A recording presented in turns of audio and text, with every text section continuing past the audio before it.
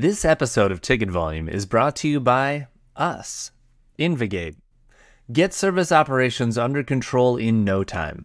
Get 1 free month of our software solution by going to try.invigate.com. Ticket Volume is proud to present an esteemed panel of 4 guests today. Good luck, Matt, trying to wrangle all these opinions. We have Daniel Breston, a self-described old man of ITSM who is retired now, but doing what he wants, which is spending time helping IT folks with mental health issues. Joined by Simone Jo Moore, a leader in humanizing IT, a master of emotional agility and artificial intelligence, a recognized top 25 industry thought leader and women in DevOps designee. Joined by Jacob White, a passionate and results-oriented fractional head of customer success, a consultant advisor with a rich background in both sales and support. He takes immense pride in building up organizations from the ground up and optimizing existing teams for peak performance. And also Kincy Clark, a leader with 12 years of strong team leadership, program management, strategy, operations, communications, and technical experience that builds strong customer relationships, increases customer retention, and creates a successful win-win partnership with clients.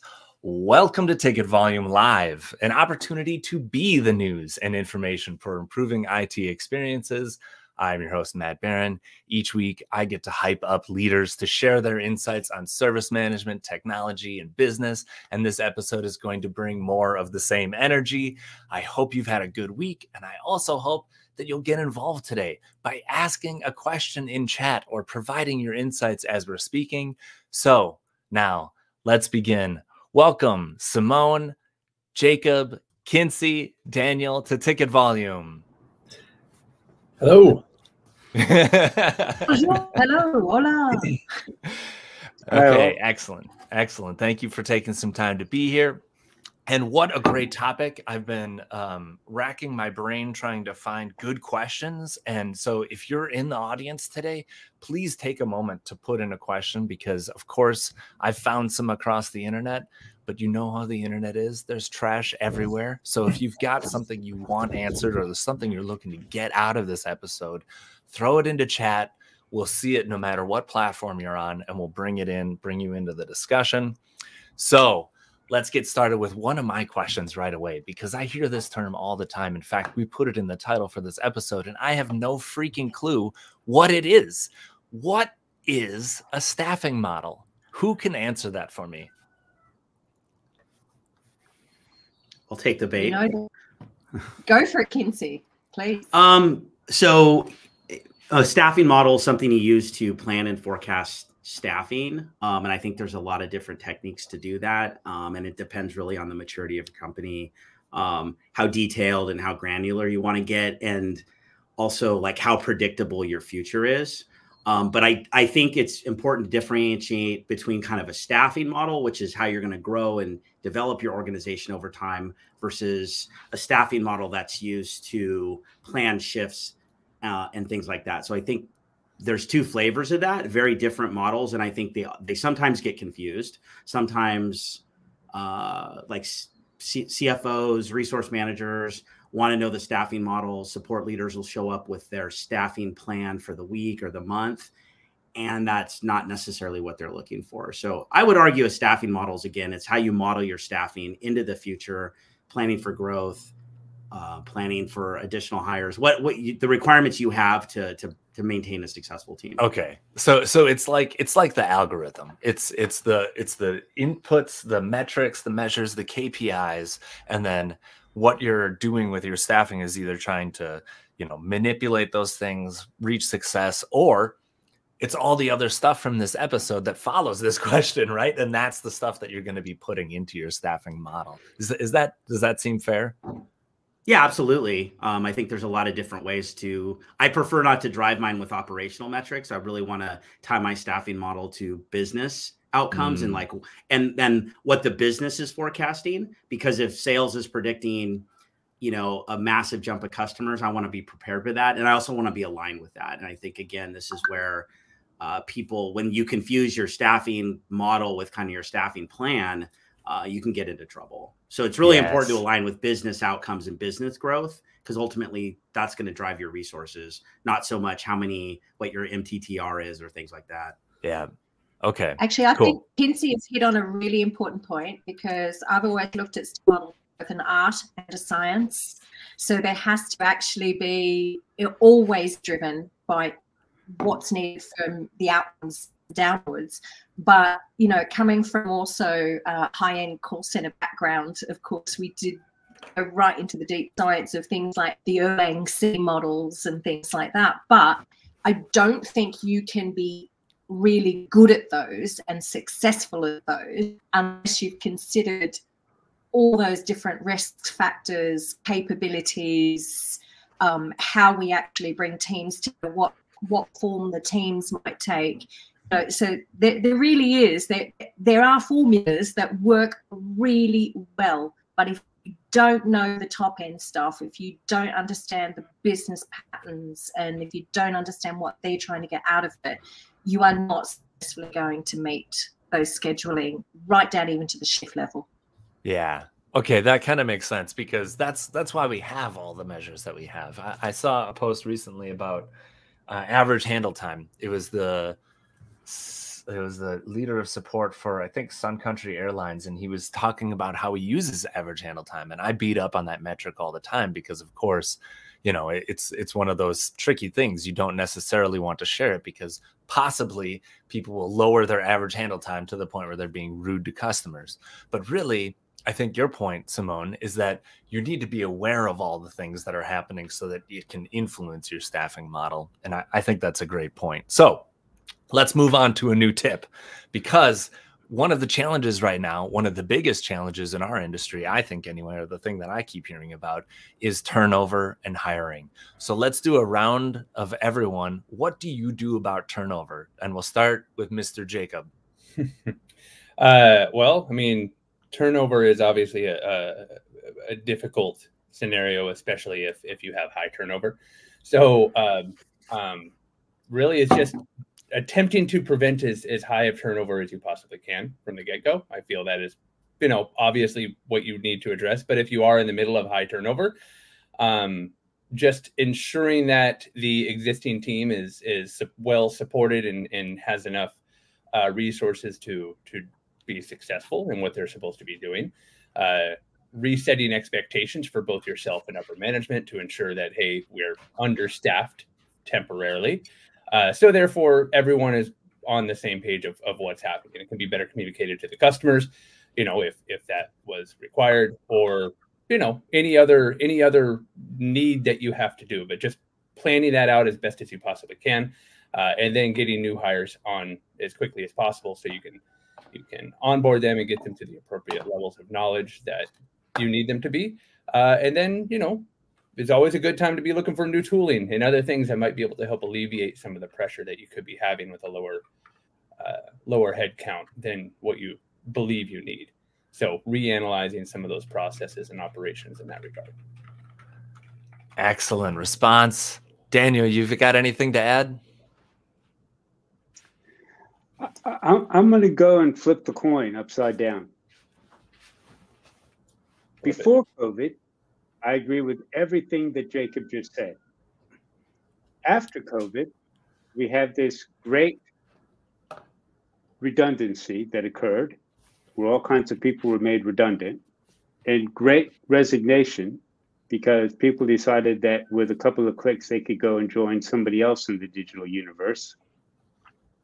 And now turnover is fluid, because depending on what you want to do and the skills that you require, your turnover and your new staffing to fill those slots that open can just kind of occur because of what's happening in your environment. You know, if the British government all of a sudden says, well, this is what's going to happen, and these are the new things that we're going to bring in, and this is now going to be on our, you know, staffing or on our manifesto for our election next year, then all of a sudden everything that you thought you were going to do is no longer what you need to do to stay alive. So turnover to me is quite fluid, and because of that, the model that you have for your organization is like a piece of clay, or maybe like the old Mission Impossible thing where, okay, this is what you need to do today. Let me go and get the pictures that I need or build the clay that I need to, you know, to be able to create what the organization will look like now based on skills and capabilities, not necessarily on numbers of people and what they cost. Wow. I think that's pretty forward looking as far as like thinking about skills and capabilities versus butts and chairs. That's a big shift over the last couple of years then. Simone, have you got something to add?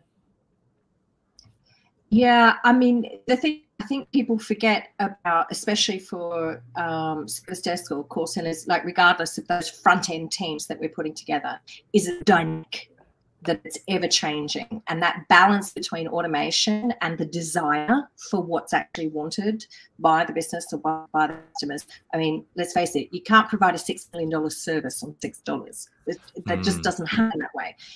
So I think they have to wake up to the reality of what the necessities are, and you know, and also wonder at the amazing capability that actually lies within their people. You know, if you want it to be sustainable, if you actually want to keep it, I ask all my guys all the time on the various courses and workshops, you know, did you, you know, when you grew up, did you actually want to be a support center analyst? And it's not always a yes. A lot of people sort of fall into it. It's like that. Yeah, I want to be the doctor, the pilot, the fire, you know, whatever it is. It's like, no, not necessarily. They don't necessarily go stay there. But I've had the opposite as well. I've had back-end engineers that actually want to come onto the service desk now because of what's currently going on and how we're operating and what's happening. So this is that whole thing about the dynamism, and thank you, Daniel, upskilling, reskilling. If you want to be sustainable, you have to work on the fluidity, that dynamics of how we bring people in and how we bring them in, how we take them. Oh, okay, I was going to say that in a very... Take them out with a gun. That was not the way I meant it. But it was, you know, how we actually help them leave is the better way of saying that. How we help them leave is just as important as how we help them come in. So we have to have that the full, complete program for that dynamic, ever-changing balance. Yeah. The phrase, if you love them, set them free, comes to mind. One of the best managers I've ever had, Shane Carlson, said that to me, and I'll never forget it because he wasn't wrong. Kincy, what have you got to add about turnover? Yeah, I think earlier in my career, I embraced it and I saw it as a way to kind of cycle people through the organization. I see support is often, and service desks are often places where people start their careers in a company, especially if they're not deeply technical or, you know, marketing or something like that. So it's a great place. So I really try to position my organization as a talent generator. And I think that worked well in certain environments, like early mid-stage startups. I will say my last round, I focused a little bit more on trying to prevent turnover.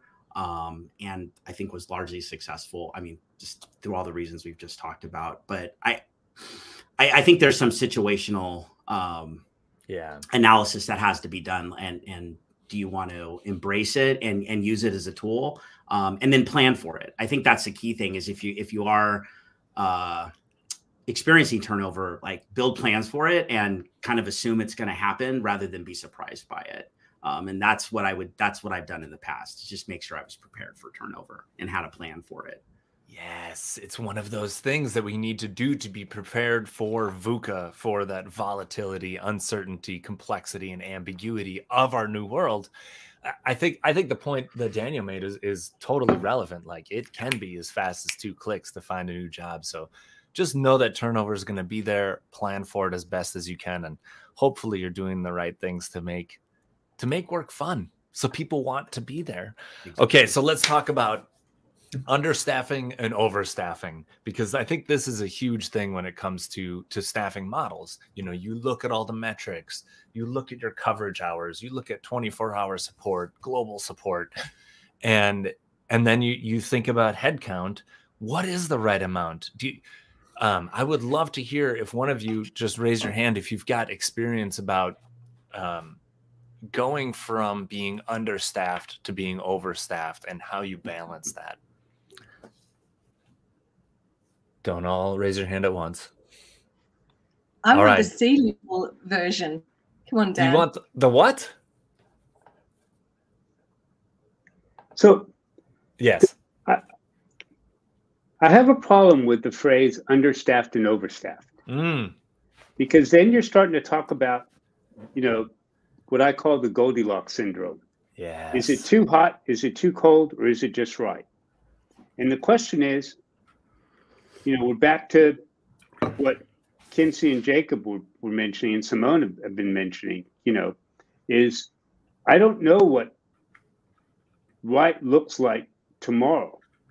If I know what right looks like tomorrow or next month, I need to go buy a lottery ticket. Because I'm that good. Yeah. Okay. And the question is, and I like what Quincy was saying about, is there a way for us to be able to say, we're going to put you on the bench, and that doesn't mean that we don't love you, dear, but what we want from you instead is we want you to help us make sure that some of the things that we're doing right now are correct. So get rid of all the old garbage data or documents or whatever that we have, okay? And in the meantime, can you go and update your architect certificate for cloud models? Or can you go and help us look at an AI chat GPT strategy?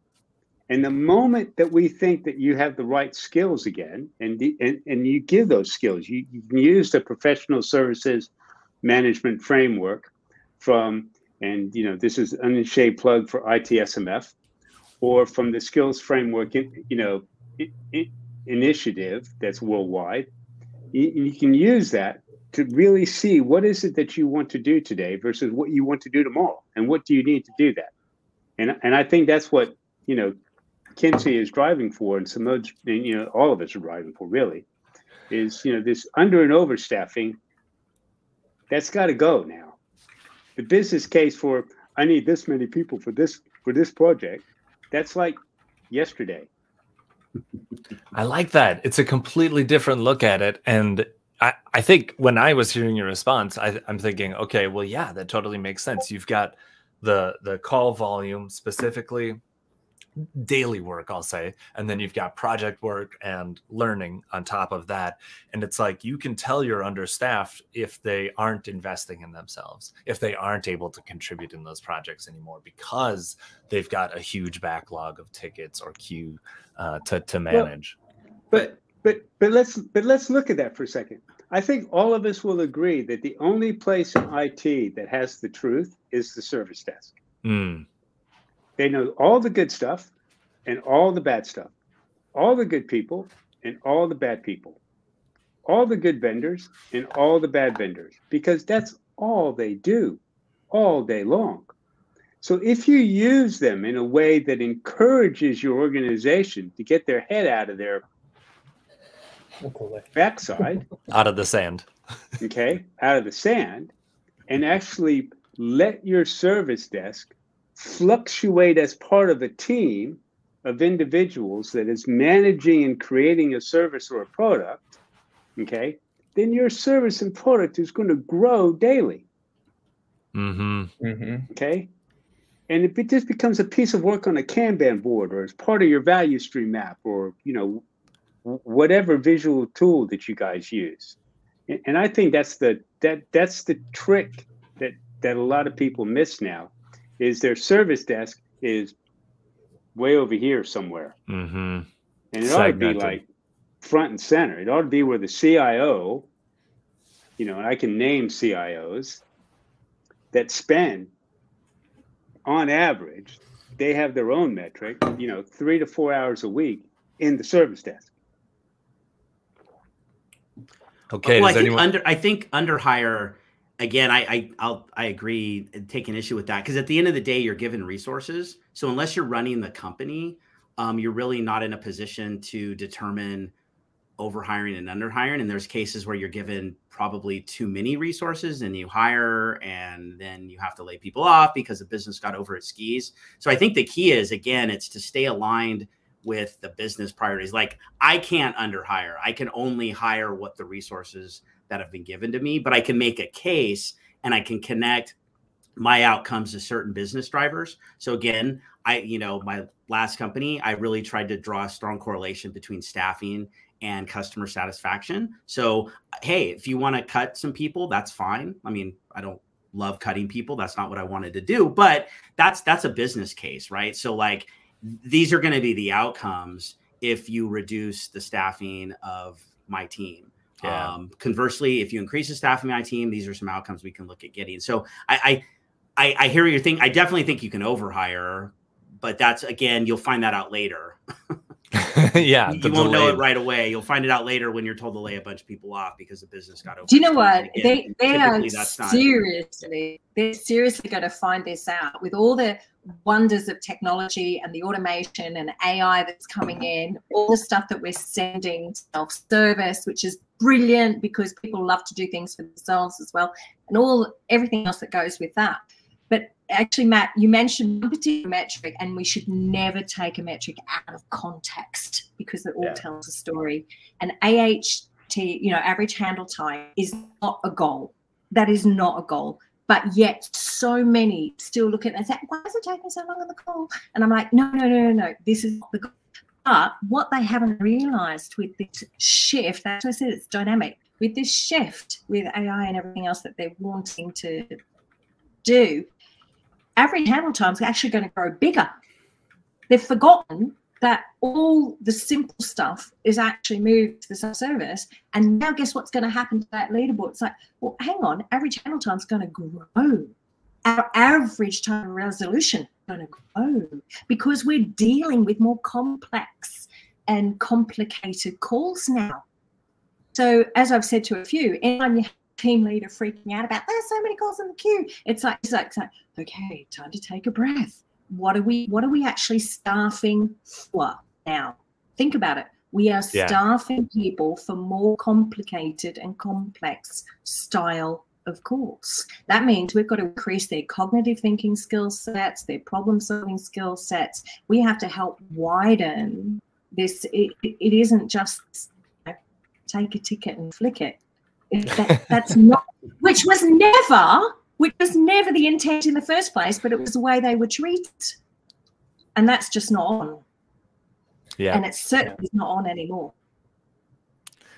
Jacob, did you have something you wanted to add? Yeah, I was going to, I mean, all of this is really amazing stuff. It's in what everyone's saying, just it needs to be a constant vigilance on the skill gap, of where your team is at, because whether you are over or under, whatever you want to call it, or, as we get into more complex work, because we're automating away the easy stuff that happens, that just is the way it is. So you need to, constantly be, working with your team to identify what they know how to do, what they don't know how to do so well, and help build that up for them. Not only are you helping build up that individual to get to the next stage in their career, to the next rung on the ladder or whatever, but you're also helping out your team and the work that is actually still in front of you to be able to get through that. So malleability, moving resources around as needed. If you are overstaffed there, let's talk about getting new certifications and help honing in more skills in other areas, or cleanup or whatever, or even, possibly shifting to other parts of the organization or teams. Maybe there's places over there. But and that's just as important if you are understaffed, that you're putting your strongest skill sets to what is the bigger stuff coming at. Just rearranging the puzzle as you need, and making it sort of the outcome what you need it to be. I mean, in the business sense of things. But yeah, that's a good segue for this question, actually, where someone is asking specifically. Yeah. They're interested to hear everyone's opinion on the role of succession planning. You've got these gaps maybe in your skills or competencies in your organization. So how do you plan for that as part of the staffing model? We're in the midst, and Shiraz says this specifically, we're in the midst of a generational shift where more millennials are moving upward in the org chart. So have you seen succession planning as part of call center strategy or staffing models? I mean, for me, absolutely. I mean, and we talked about that a little bit, or we touched on it during the turnover question. Is people will be in the support or service team for generally a short amount of time, but I'm a firm believer that that is a fantastic organization to seed into other organizations. So that can be part of your succession planning, and then as you have your needs met right now and you're trying to read the tea leaves of the future, you need to constantly be building everybody up and set that expectation for yourself. I'm probably only going to have this individual for 12 to 18 months or however long you see that there. Building out that onboarding, building out those skill gap analysis to refill their knowledge of areas that they have gaps on, and then letting them go off into the next stage of their career. And then backfilling that with the next person, and then constantly doing that.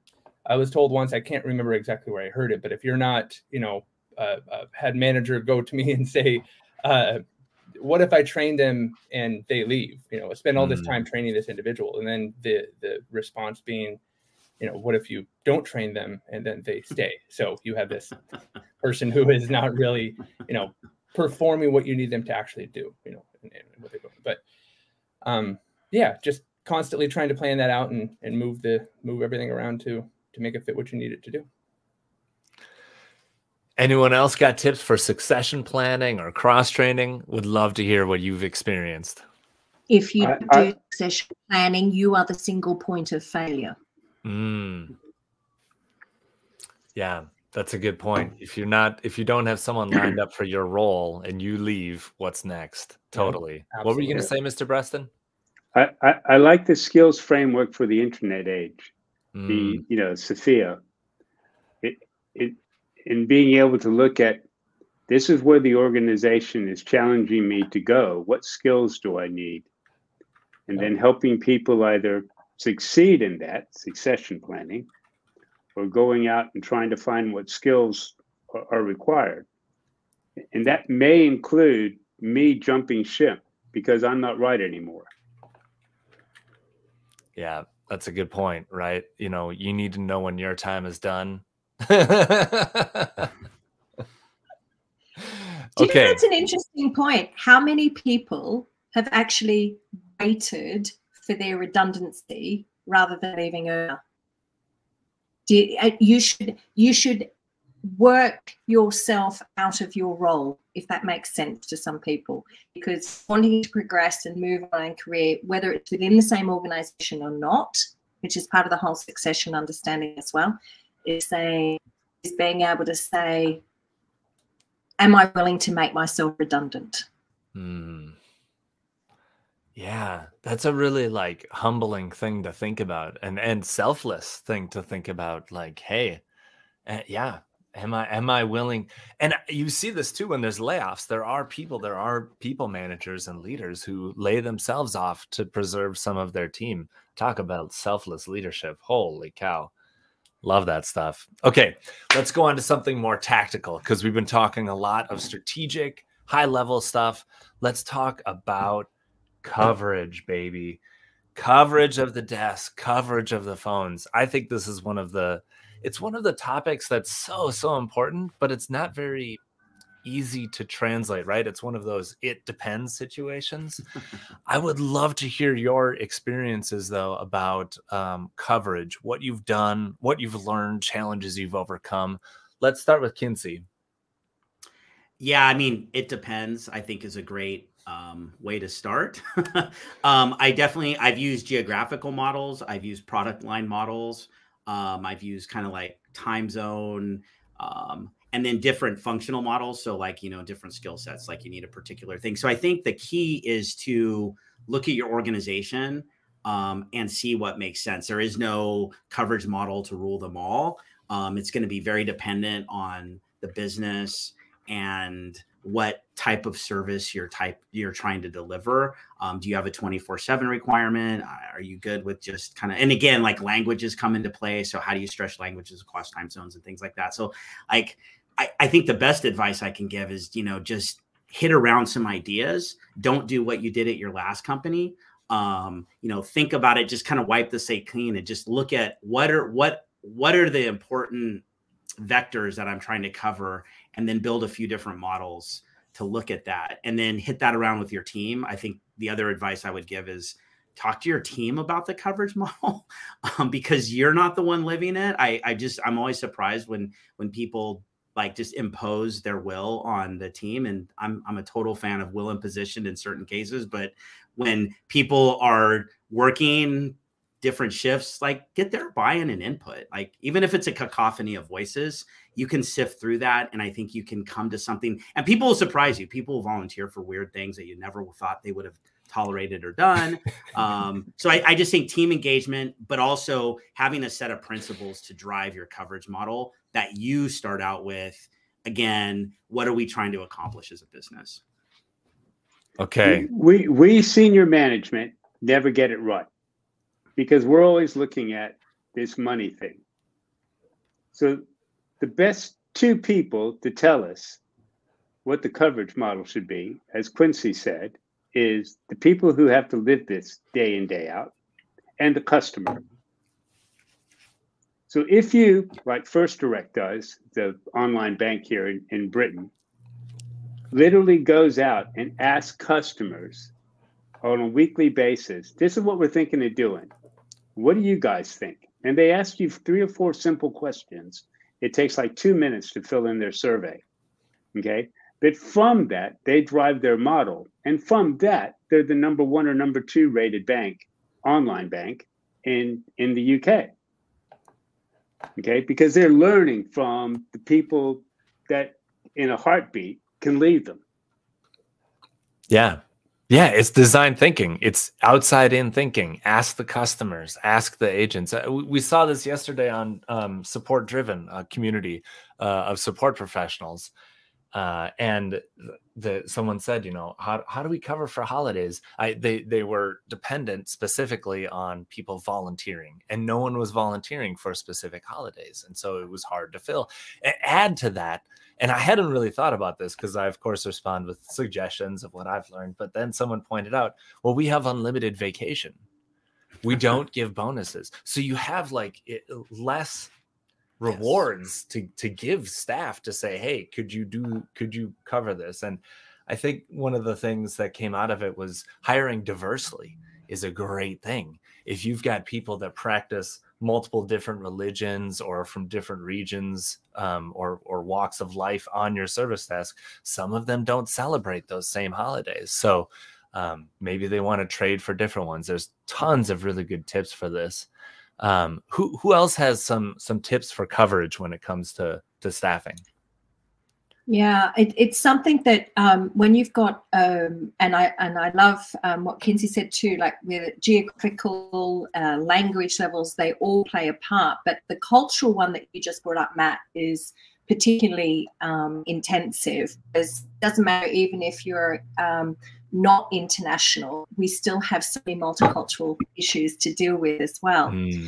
And shift coverage, it comes back to a couple of key things. There are legal things that must be covered. So this is where I find that a lot of success managers or support center managers actually suffer, is they don't always have the HR knowledge or the HR backup or understanding of the implications sometimes of how the scheduling happens. So there is an occupational health and safety side of it as well.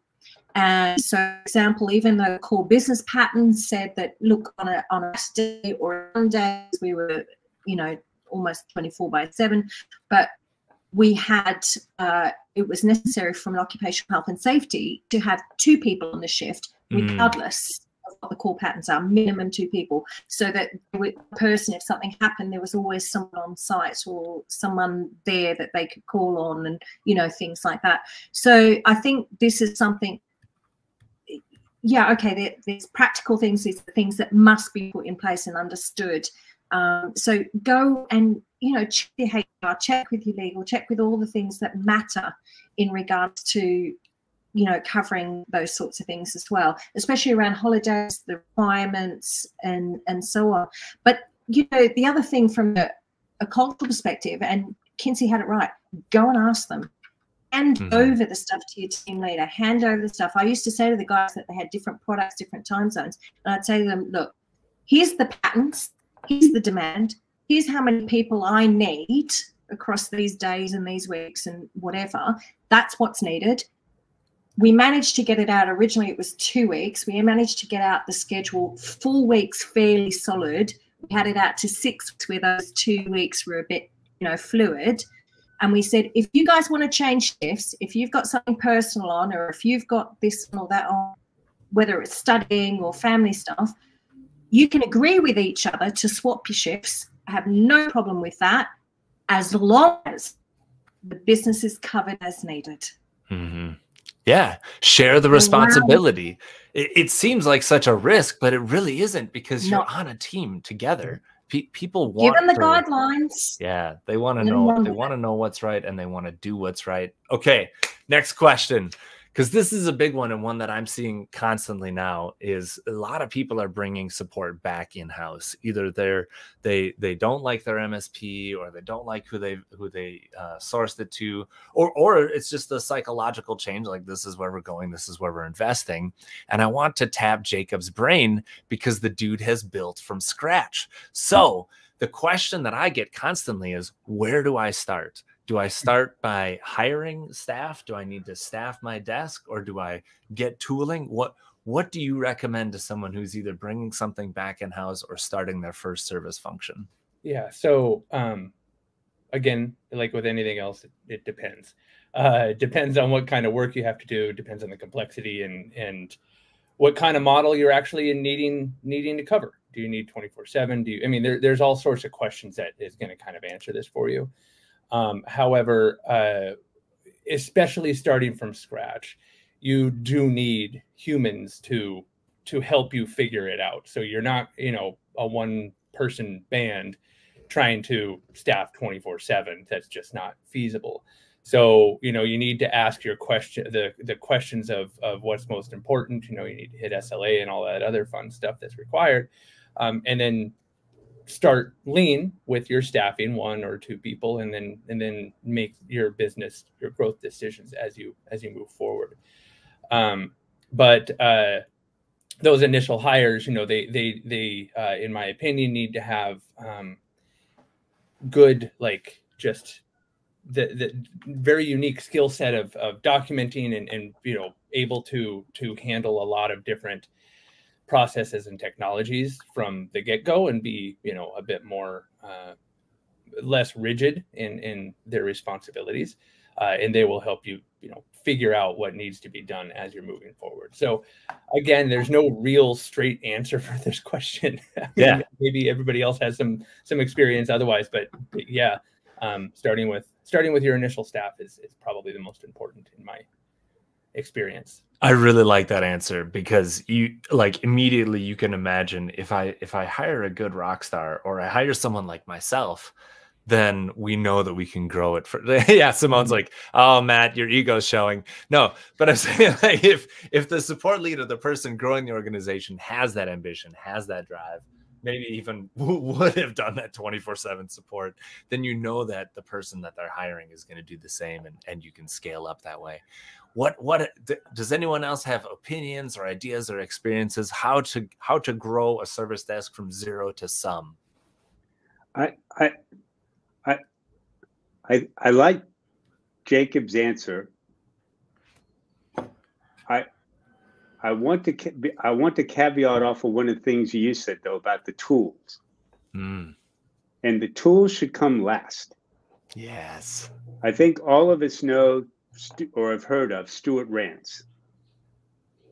And Stuart's favorite story at a conference, especially if he's holding a beer, is to tell you about how for years a service desk ran until they felt comfortable as to what they were doing on paper.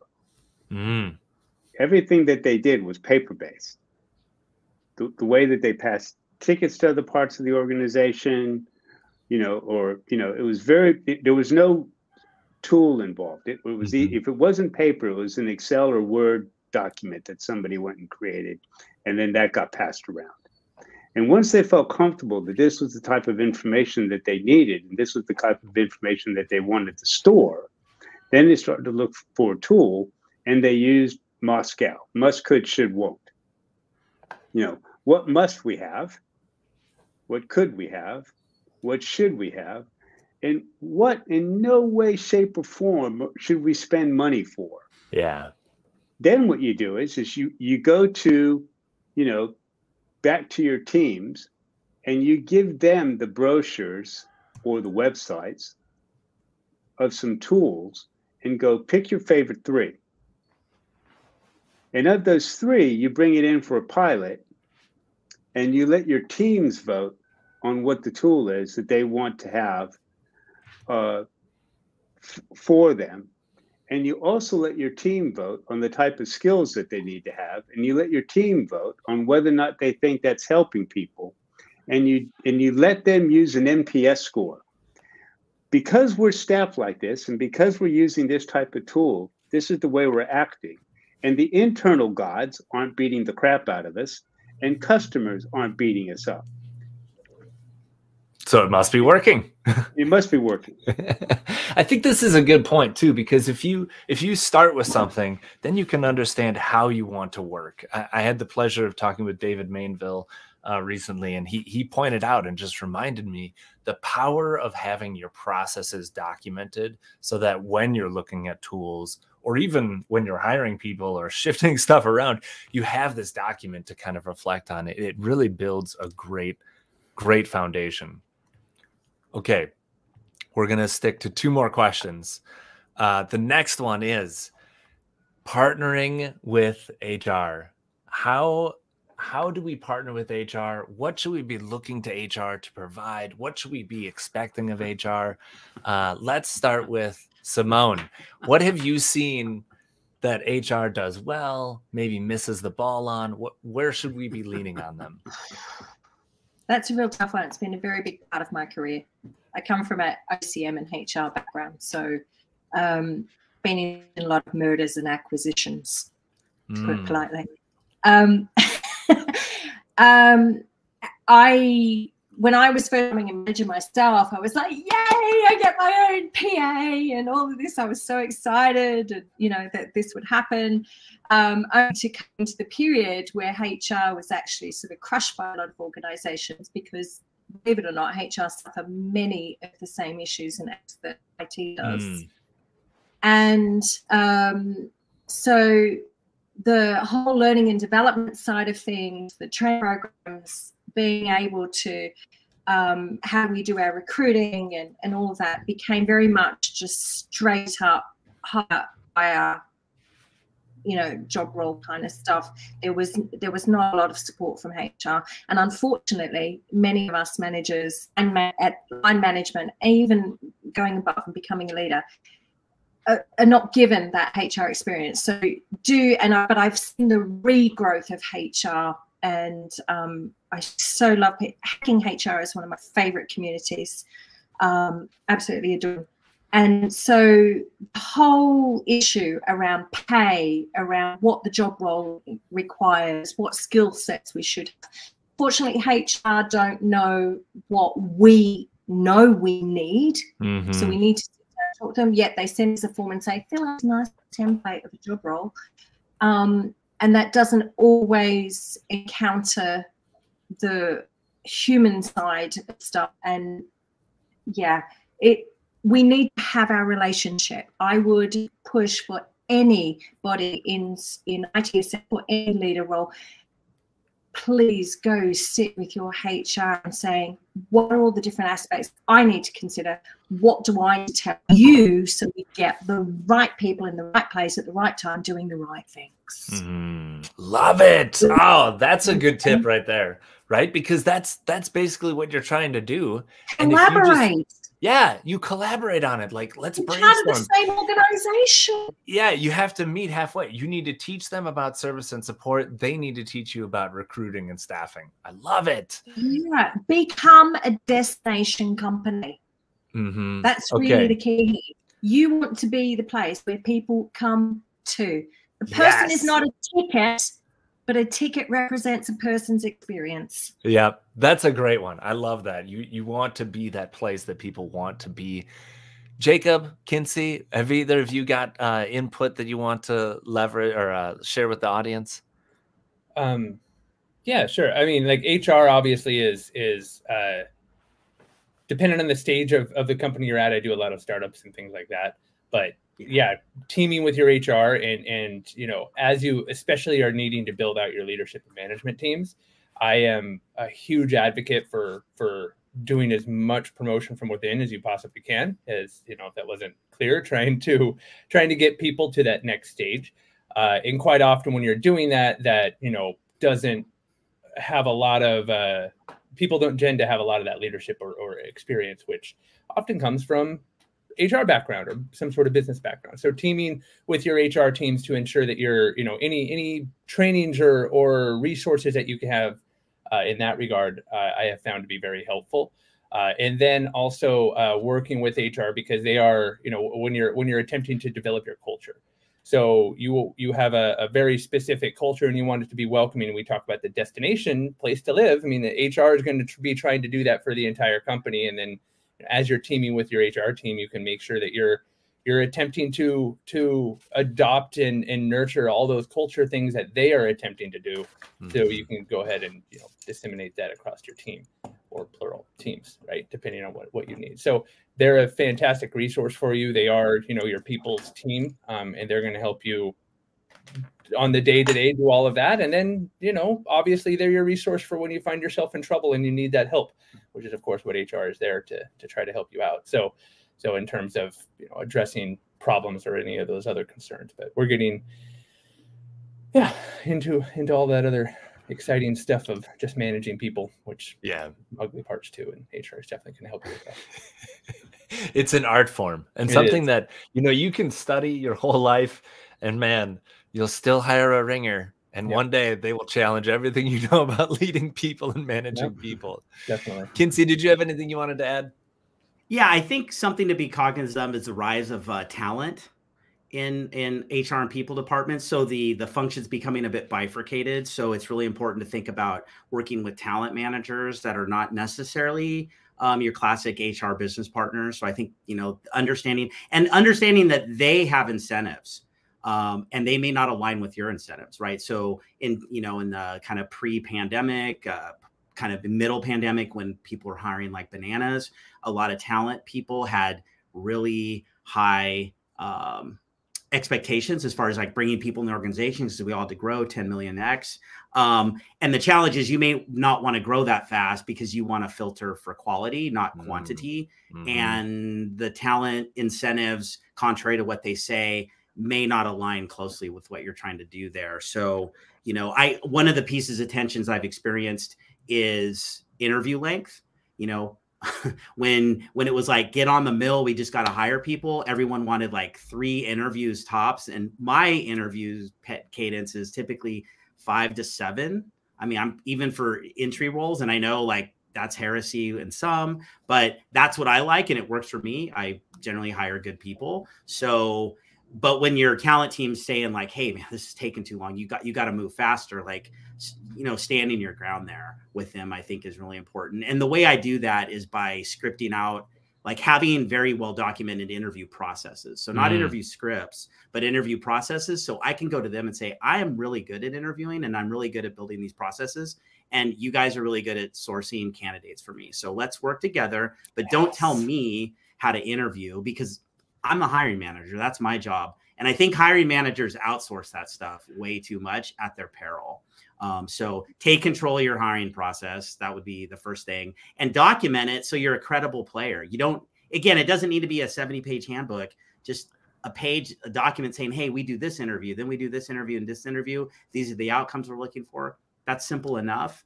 but you got to be credible if you're going to contest with people who see themselves as interviewing experts. I'll fight that fight every day, but I got to come prepared. That's so true. And great advice. Stand up for yourself. You really do need to. And we've got a comment here that Peter made specifically that another issue is the pay rate of service desk and support professionals. They're very often very lowly paid, and there is often not a really possibility to grow in salary. And Daniel, I know that you mentioned, you put in a response in chat, but Peter can't see it because he's on LinkedIn. So what was your response? So let me get this right.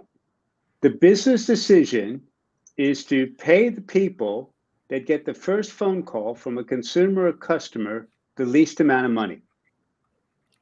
That's a business decision.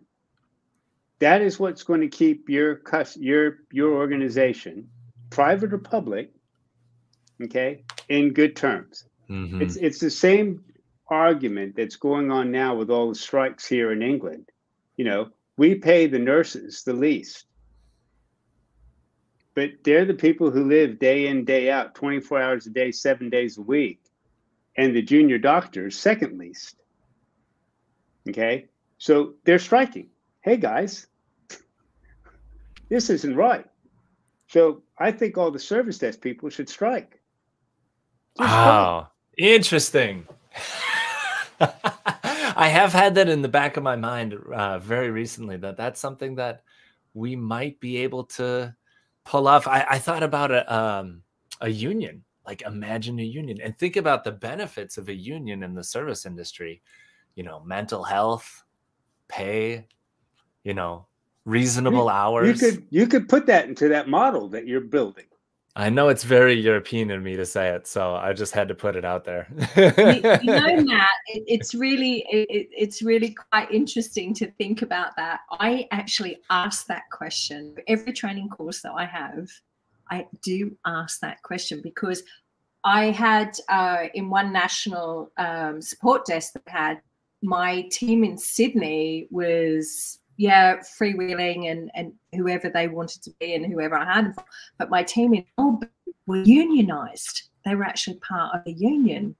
And which is another thing that I think a lot of support centre managers and things don't realise the other things that can take place, like what's the differences between your teams wherever they are. And it took a different focus and of management for one team versus the other team, just purely because of the nature of that, which was I found really interesting. And the other thing is, I don't think a lot of organizations realized, and for those of us that have been in the uniform services before, we understand what it is to be first responders. We understand what it means to be on the front line. Yet what a lot of people didn't focus or didn't see was how much service desk was on the front line during that pandemic crisis and any other crisis, because they are the central point of communication. They are that pivot point. They did so many things, and there's many stories out there, and I do ask people to look at those IT support stories. But our service desk is one of the most unfunded life and business saving interaction points. The pressure, the angst, the incredible acrobatic skills, the emotional agility that these guys develop and display, that, look, I'm not a human resource. I come from that environment too. I'm not a human resource. I'm not something to be consumed and plundered. I'm not an asset, okay? I'm a human being, nothing ticked off on the financial checklist. And I'm not human capital. You don't own me, and you don't get more of me when I'm gone. Yeah. Peter's counterpoint to this is that not many people in the service and hospitality industry would leave their post or would go on strike, right? So many of us are selfless. Because of our passion and our focus and our talent to be where it is. So should we get paid for the talent? Absolutely. Yeah, absolutely. I love the way you put it. Okay. So we're close to time, but I do want to give you all just a moment. So real quick, where can people connect with you and learn more? Simone. You can go LinkedIn normal, snapshot bio, it's all there. Any other questions, you can also go to my website, which is just www.simonejomoore.com. All right. Kinsey, where can people find you? LinkedIn's by far the easiest way to find me. Mr. Jacob White? Same. LinkedIn would be the best place. It has all my contact info and ways to get a hold of me and schedule a call. Mr. Breston? I call Matt. Yeah, just call me. I'll put you in touch with Daniel if you call me. Definitely. I want to thank you all for being here. I want to thank you for your time, for being on this podcast and taking the time to provide your insight. Thank you so much. Thank you. Thank you. And for our audience, did you know that you can join a live episode? That's exactly what we were doing here. So hopefully you figured that out by this point. And speaking of ticket volume, did you know that this podcast is brought to you by Invigate? It's a fit-for-purpose service desk solution with integrated asset management designed to let you focus on supporting your organization without arduous implementations. In fact, service teams from Toyota, NASA, and McDonald's use Invigate to manage requests, automate workflows, and centralize inventory data so that they can focus on delivering better service. Because good service is good business. Have a great weekend, everybody.